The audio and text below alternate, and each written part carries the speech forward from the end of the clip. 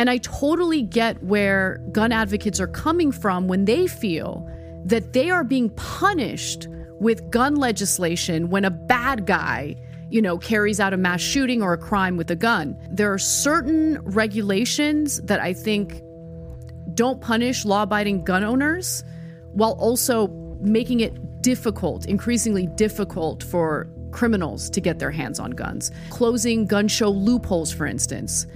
Closing loopholes where you wouldn't need to go through a background check, like buying a gun from a private seller, for instance. I think closing those loopholes makes sense. But at the same time, just doing that alone, I don't think is going to solve this problem. I think that you're right. I think that there is a mental health crisis in the country, and we absolutely need to be serious about combating it.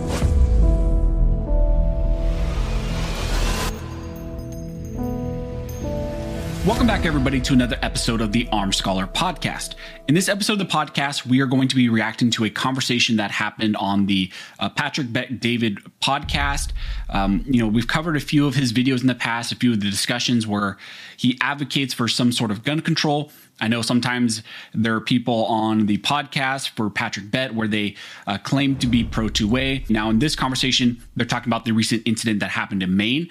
And then you have some of the panelists. I don't believe Patrick makes a comment himself, but a lot of the panelists on this podcast are advocating for things like red flag laws, universal background checks, or closing the so-called gun show loophole, and a lot of other things that's being advocated in this podcast that really sounds like gun control. It's a shame because I absolutely love Patrick Bet-David's podcast, but it seems like the sentiment tends to be whenever they talk about guns, a lot of gun control is being advocated for. So let's dig into what they are saying.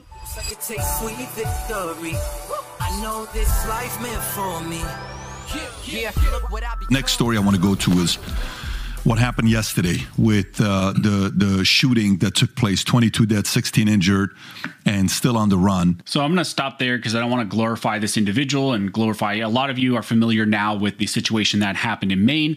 So, here, this was, I believe, just a couple days after this incident happened, or maybe just even the next day. So they're giving a lot of information. I'm not going to glorify this individual. I'm not going to give this individual that committed this atrocity any more attention. But I want to focus more on, a lot of times after these types of incidents happen, there is response by both the left and the right. And, a lot of these podcasts, like the Patrick Bet-David podcast and the Valuetainment, channel here, they position themselves as kind of not being left or right, trying to push a more, neutral narrative sometimes. I'm not really sure what their political leaning is a lot of the times.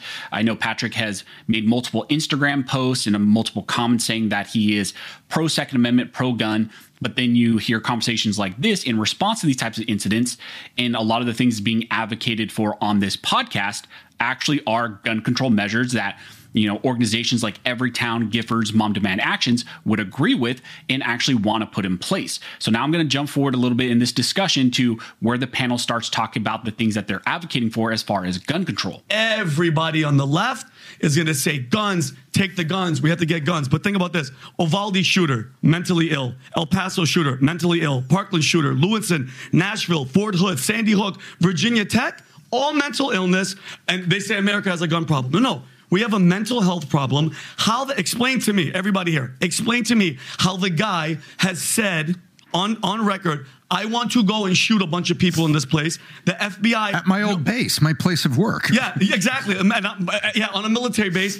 And the FBI, it's almost as if the FBI constantly drops the ball because they have so much other things going on, like going after parents at school board meetings for protecting kids. So I'm going to agree. A lot of the conversation, they start from the point of it's a mental health issue. Now, I agree. We have a huge mental health issue and a lot of crime issues here in the United States that just goes completely ignored when these types of incidents happen.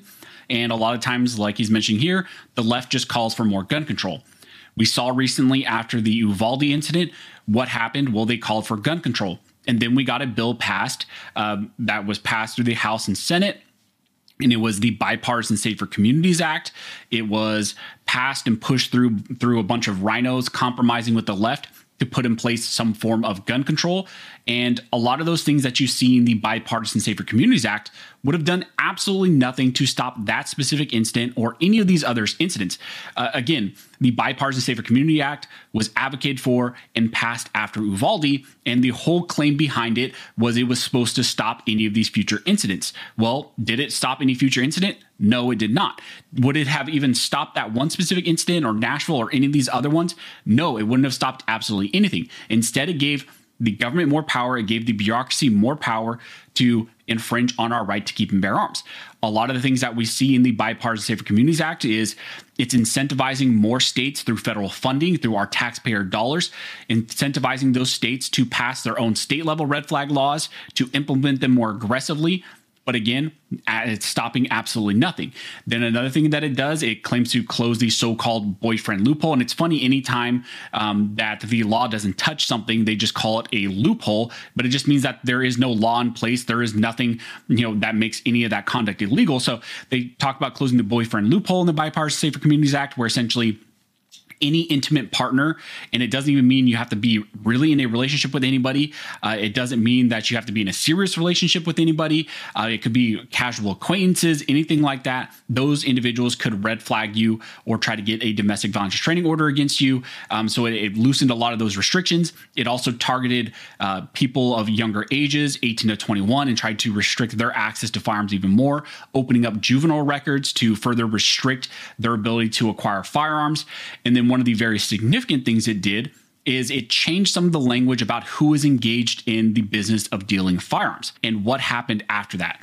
Well, the ATF took that language that was put in the Bipartisan Safe Communities Act and changed, what had changed some of that federal language. And the ATF is running with that to now target private party sales. And they have actually introduced a new rule. They've introduced a proposed rule, which right now is open for commenting, and you can comment against it. And the whole goal of that is to classify pretty much any private transactions. If you engage in private transactions, they want to say that you're engaged in the business of dealing firearms and therefore restrict private party transactions and close this so-called gun show loophole, which we'll talk about that later because one of the other panelists here on the podcast talks about closing the gun show loophole and how that should be in place. But this is all to say, we have a mental health issue. Every time one of these incidents happen, and I'm shocked, something hasn't popped up yet. They're talking about a new assault weapon ban is one of the things being pushed forward right now in direct response to what happened recently in Maine. But every time they try to push some form of gun control that wouldn't have stopped this incident or any other incident, and then they get it passed, and then another incident pops up because we have a mental health issue, not a firearms issue. We have an evil issue. There's evil in the world.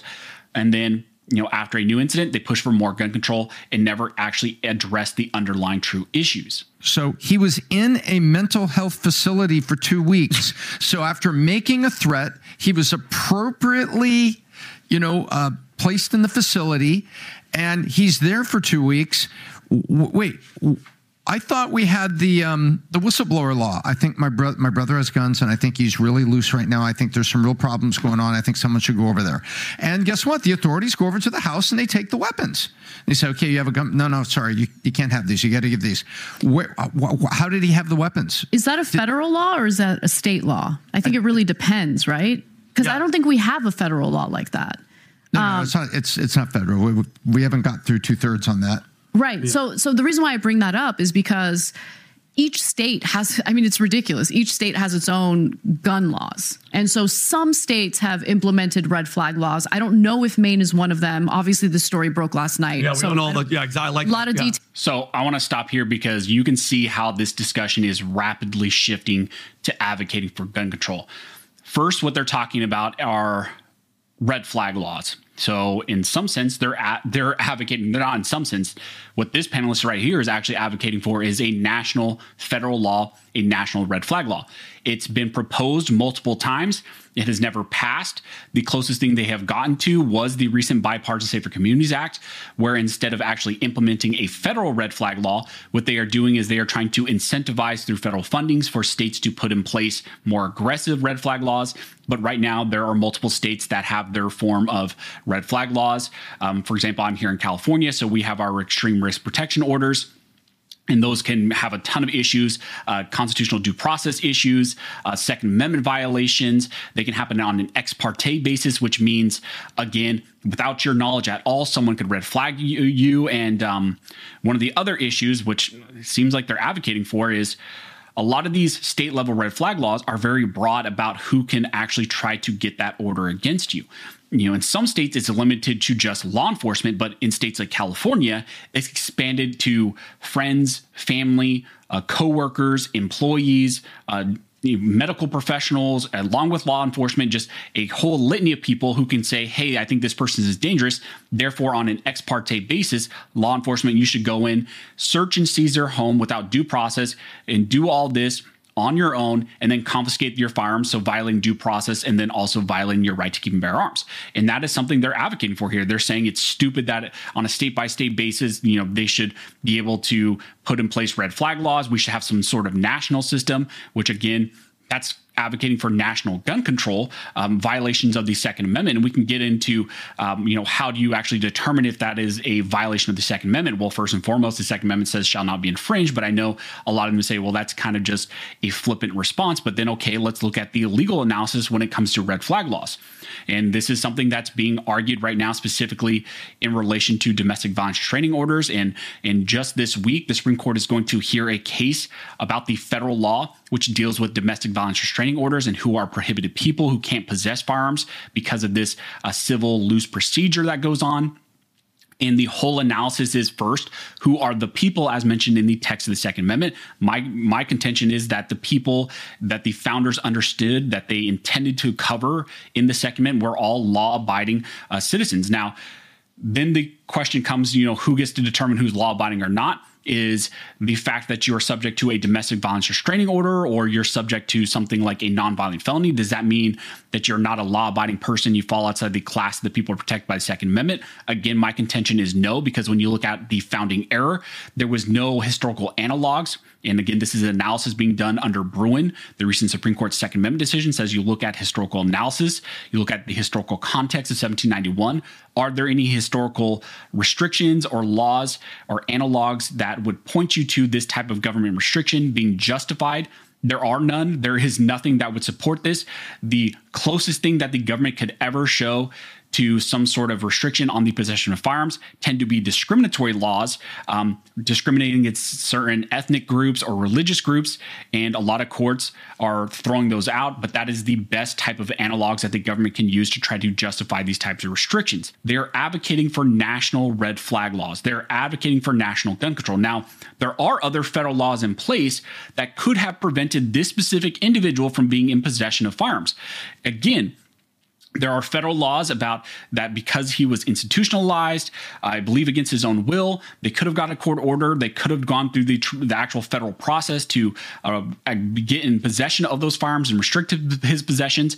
And he was also, identified by the FBI being a person that is a risk to others. And so what more could you ask for? What more would these national red flag laws have done? The FBI was aware of who this individual was, and they did absolutely nothing. And that has been the truth for multiple incidents like Uvalde and others. The FBI is aware of these individuals and nothing happens. So what do you think a red flag law is going to do a national or a state level when our own agencies are absolutely failing at their jobs?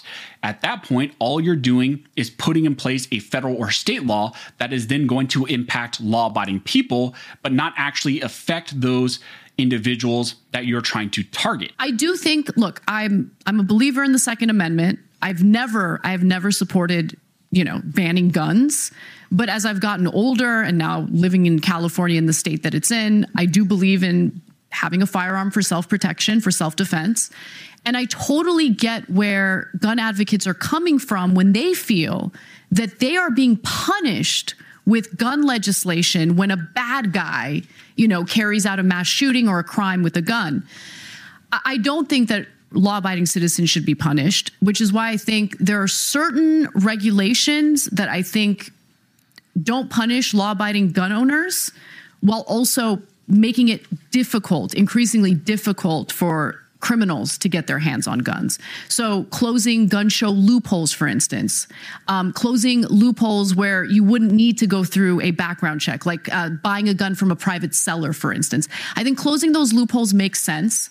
Going through a background check ain't a big deal, right? But at the same time, just doing that alone, I don't think is going to solve this problem. I think that you're right. I think that there is a mental health crisis in the country, and we absolutely need to be serious about combating it. So first, she starts out by saying she supports the Second Amendment. She believes in the right to own firearms. And then you hear the big but. So this is one of those things we talk about all the time where people say, hey, I believe in the Second Amendment. I believe in your right to possess firearms. But... and then what you heard all after that was her advocating for a form of gun control, national red flag laws. And then she also talks about closing the so-called gun show loophole. Now, her claiming that she supports the Second Amendment, I'm surprised she's still using that terminology. But let's talk about what the gun show loophole is and what they tried to lump into what the gun show loophole is. They claim, and a lot of times when you hear this talked about in the media, they tried to act as if people go to gun shows and it's just the Wild West. People are just buying firearms and nothing is there's no checks. Criminals are going to gun shows and buying these firearms. That's not what's happening at all. At the gun show, if you're buying from someone who's an FFL, you have to go through, a background check. You have to go through the traditional process if you're buying from someone who's an FFL. Traditionally, what they are trying to claim is the so-called gun show loophole is just private party transactions. A peer-to-peer transaction where I have a firearm and I want to sell it to someone. Under federal law, you are not required to have to go through a background check or an FFL to engage in that transaction because you have your own private property that you're transferring to someone else. Now, there are federal laws in place that says that if you know that that individual is prohibited from being in possession of a firearm, then you cannot sell that firearm to that person. And if you do, then you are going to be held liable. So there are federal laws in place that are there in place to potentially prevent you from selling a firearm to someone is prohibited. But what they're advocating primarily for here is closing this so-called boyfriend loophole, or sometimes they call it our gun show loophole, or sometimes they call it universal background checks. And they're just trying to place restrictions on private party transactions. And it's interesting because obviously they haven't done their homework. This is something that is currently trying to be put in place right now because of the Bipartisan Safer Communities Act. They're advocating for this, and the ATF has introduced a proposed rule where, they're trying to claim anyone could potentially be engaged in the business of dealing firearms, and therefore almost every private party transaction would have to go through an FFL, and a background check would have to be run, and all of those things because of what was recently done through the Bipartisan Safer Communities Act. And there's a whole lot of there's going to be challenges to whether or not the ATF even had that authority to try to bend some of that language that was put in the Bipartisan Safe Communities Act to try to do this. That is all kind of more the logistics aspect and some of the legal implications with the current Bipartisan Safe Communities Act. But then you just talk about the constitutional question as well. We always have to go back to what does our Bill of Rights say? What is the Second Amendment's intent when the founders put it in place? Because I'm of the opinion that the Constitution is not this malleable document that you can just make it mean what you want it to mean based on current times. The founders put in place the text to mean what it says and mean what it says for future generations. And it says shall not be infringed. And you have your right to keep and bear arms under the Second Amendment. Again, looking at the recent Supreme Court Bruin analysis, you would look at history dating back to 1791. Is there any historical support to place a government restraint, a government check, and government permission on you selling your firearm to someone else?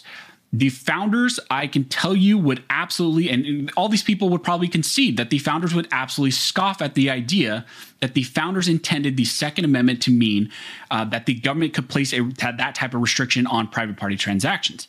And the government here, the ATF, the DOJ, whoever, the FBI, would have no ability to point to any historical analogs that support that type of contention. And so again, I just want to frame this all in as some sort of counterpoint, because this has gone out at this point. I think it's only been about 10 days when I'm filming this. It says the video is 10 days old. It's already gone out to about 200,000 people, plus and this is just on the clips part of it. And I think it's gone out to the main podcast, probably to millions of people on audio and video side. And here you hear people saying that they are pro Second Amendment, that they are the people who are pro Second Amendment, but they are advocating for national red flag laws and then also closing the so-called gun show loophole, essentially just advocating for federal restrictions on private party transactions. And that's why I have a huge issue with this type of narrative. You know, there is some common sense here about closing the gun show loophole. And when everybody sicks about that in the Second Amendment, what they fail to notice, if two private people sell a car, a motorcycle, a boat, or a jet ski, there's a form you have to fill out and you have to take it downtown because there's license plates on that, because there needs to be insurance on that. So it seems pretty reasonable that, you know, whoever owns what serial number, that just like when you bought the gun the first time, that serial number gets it transferred to somebody else. So I want to stop there, and this is one of the main things I wanted to address, because this is one of those common things you hear pop up primarily by the anti-gun side. So again, interesting that this is being advocated for on this claimed pro-2A panel, I guess, having this discussion, but they're advocating for common sense, gun control or gun laws. So oftentimes you'll hear, well, when you transfer a vehicle, you have to go through the DMV and you have to do your registration and transfer the title and do all those things. First and foremost, let's talk about fundamental rights. Your right to keep and bear arms is a fundamental enumerated right. It is the Second Amendment of our U.S. Constitution. Your right to carry a vehicle, although potentially a potentially fundamental right to free movement. Maybe you can make that argument, but it's not a fundamental enumerated right. The Second Amendment is a fundamental enumerated right, and it says it has that unqualified command, which Justice Thomas said, an unqualified command of shall not be infringed. So that is the standard in which you must place any potential federal bureaucratic restriction against the fundamental right. So again, drastic difference between a fundamental enumerated right, which is the Second Amendment. It tells what the government shall not do. It shall not infringe on this fundamental human right, this God-given right, in my opinion. It says what the government shall not do versus your ability to drive a vehicle or own a vehicle. So two very different distinctions. Okay, and let's talk about the practical effect. So you believe that because we have this process in place where the Department of Motor Vehicles, your DMV, because we have this process for doing vehicles and registration and smog, all those things, we should also have that in place for firearms. So you are advocating, you believe the DMV, this bureaucratic system, is so efficient, so amazing that we should apply that also to firearms. I don't know about you guys, but to me, the bureaucratic system of the DMV, especially here in California, is so horrible. I would never want a similar type of process to be applied to firearms. Now, we do have some sort of system here in California when it comes to private party transactions. Recently, California passed a state level law, which I'm sure none of them are aware of. You have one individual here who says she's from California, but I'm sure she does not know that we have the California law that was passed, which is the firearms precursor part law. And you have the California DOJ and the system that they have in place where if you want to purchase, you have to engage in private party transactions. You have to go through an FFL, do the background check, the 10-day waiting period, and then also the firearm precursor law, where if you want to do anything with so-called ghost guns, essentially just 80%ers or just pieces of plastic and parts, you also have to go through the same system. And again, a bureaucratic system you believe is so efficient, and you want to give all this power to the government to then run that process, to then place restrictions on your fundamental human God-given right to defend yourself. There are a lot of issues with saying, well, because we have this process in place with the DMV and vehicles, it's awesome, and we should put that and apply it to your fundamental human right to keep and bear arms and defend yourself. To me, I am all for giving the government as little ability as possible, because every time you give them power or give them the power to put a system in place, they have shown that they are absolutely incompetent. Again, as the FBI, the national government, showed here in this specific incident with this individual in Maine, they were aware they had certain powers, but they're incompetent and they did absolutely nothing. So I am for giving the government absolutely no power, because the Second Amendment says that we can give them no power, shall not be infringed. A lot of these solutions that are being proposed, a lot of times on our side, we talk about mental health. Yes, we have a mental health issue, but that doesn't necessarily mean I believe a state like California is the best one equipped to deal with that issue. Because, for example, the state of California takes billions and billions of dollars every single year from me and other taxpayers for claimed purposes like mental health and homelessness. And yet what we have seen is the bureaucratic system, these, bureaucrats in California, the governor and all of his cronies, are absolutely horrible at solving that issue because they don't really want to solve that issue. They're just lining their pockets. But we've seen homelessness rise in areas like LA, and San Francisco is an absolute just apocalyptic town. Businesses are closing at rapid paces. People are moving out of the city and moving out of California because of how bad it is. My specific little small hometown in, agricultural land, Central California, which is a fairly red area, is now being infiltrated because of the homelessness issue in California has gotten so bad to where all these homeless individuals and mental health issue people are moving from big cities, LA and San Francisco, because there are just so many of them. They're coming from other states because they know they can get all this free assistance from the state, and they're giving them all this money, and it's not solving anything. And funding is not an issue. They're talking about here that funding's an issue. Funding is not an issue. It's whenever you give that funding to left-leaning ideology and saying, oh, here's all this money, go fix the problem. They've shown that they are absolutely incompetent of doing that. And it's become an issue here in California. And I know that because I live in California. I go to LA frequently. I go to San Francisco frequently. In my own hometown, it's being affected. So funding is not an issue. It's a ideology issue. And if you give that funding to people who are just going to line their pockets and not do the right thing, then it becomes a huge issue. And again, I would point you to the discussion that Colion Noir had with Joe Rogan about the homelessness issue. He had a lot of statistics and a lot of information about that. And I think he opened Joe Rogan's eyes to that. And it was an absolutely important discussion. And I would, again, just point you guys to go watch that. Oh, he's been out? caught? No, hell no. He's out and about. And he's he an Army reservist and a firearms instructor. He has military training. Because you did some research. Yeah. So with this guy, I was watching a news report about him today, and the authorities are actually very concerned with how It should be. Yeah, I mean, how skilled he is with this weaponry. Yeah. And so obviously there's a manhunt. I have no doubt that they're going to find him.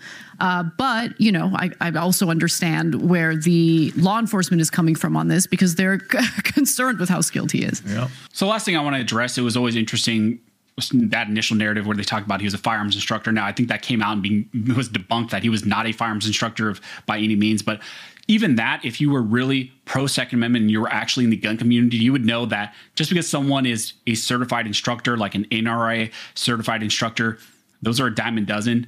Almost anybody easily can get an NRA certification. It's not impressive at all. Doesn't mean they know anything about firearms or any way are hyper trained.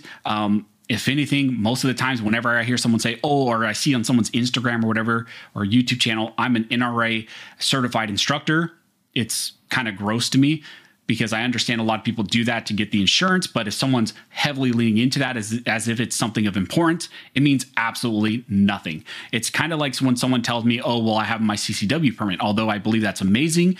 Exercise your fundamental right. But especially here in California with the classes we have in place, a lot of people lean on that thinking that they really know how to shoot firearms, that they are well-versed in handgun use or firearms use. And what you will find is, those classes do not make you an expert by any means in firearms. I would say if you're doing outside instruction, outside courses, like the recent one I did where it was a 8-hour dedicated red dot focused handgun course with Manzano Tactical, okay, then maybe if you're doing a lot of courses like that, I would be concerned about that individual and the level of training that they have. And even if someone's a police officer, or even if someone's in the military, not impressed with that either, because again, I go to a lot of training courses and sometimes the worst shooters in the group, and if you've been to training courses, you'll know this too. A lot of times someone who's military or law enforcement, they can be some of the worst shooters, because just because you're in those professions does not mean you know how to actually perform with a firearm. Although it might be part of the job, doesn't mean that they are well-versed in firearms. So again, it's just always interesting, some of the narrative that gets spun with this. But I just wanted to address this because some people are sending this to me. I've done videos on the past, specifically on Patrick Bett's beliefs and some of the gun control he has advocated for, like mandatory waiting periods and age restrictions and things of that nature, all while saying, he is pro-Second Amendment and pro-gun. And I believe he believes that he is pro-Second Amendment. But there are inherent issues with saying you are pro-Second Amendment, but then you say you advocated for certain national gun control ideas. And that's exactly what was happening on this podcast. A lot of these people were saying we're pro Second Amendment, we're pro gun, but ... we believe in national red flag laws. We believe in closing the so-called gun show loophole and all these other things that they're advocating for, which is essentially gun control. And in my book, if you're advocating for national gun control, by no means are you pro Second Amendment. So just kind of my quick insight into what was happening here on this recent reaction to what happened in Maine on the Patrick Bet David podcast. Let me know what you guys think down below in the comment section. If you're listening to this on the audio side, make sure you guys follow and leave a review, because that really does help that podcast side to grow. And again, if you're watching here on the YouTube side, you can get this available on the audio side. It's available on Spotify, Apple Podcasts, and anywhere that you guys listen to audio. So again, thank you guys so much for all of your support. Let me know what you guys think about this discussion down in the comment section. But as always, thank you all for watching. Don't forget to like and subscribe. And never forget, this nation was built by armed scholars, and this nation will be maintained by armed scholars.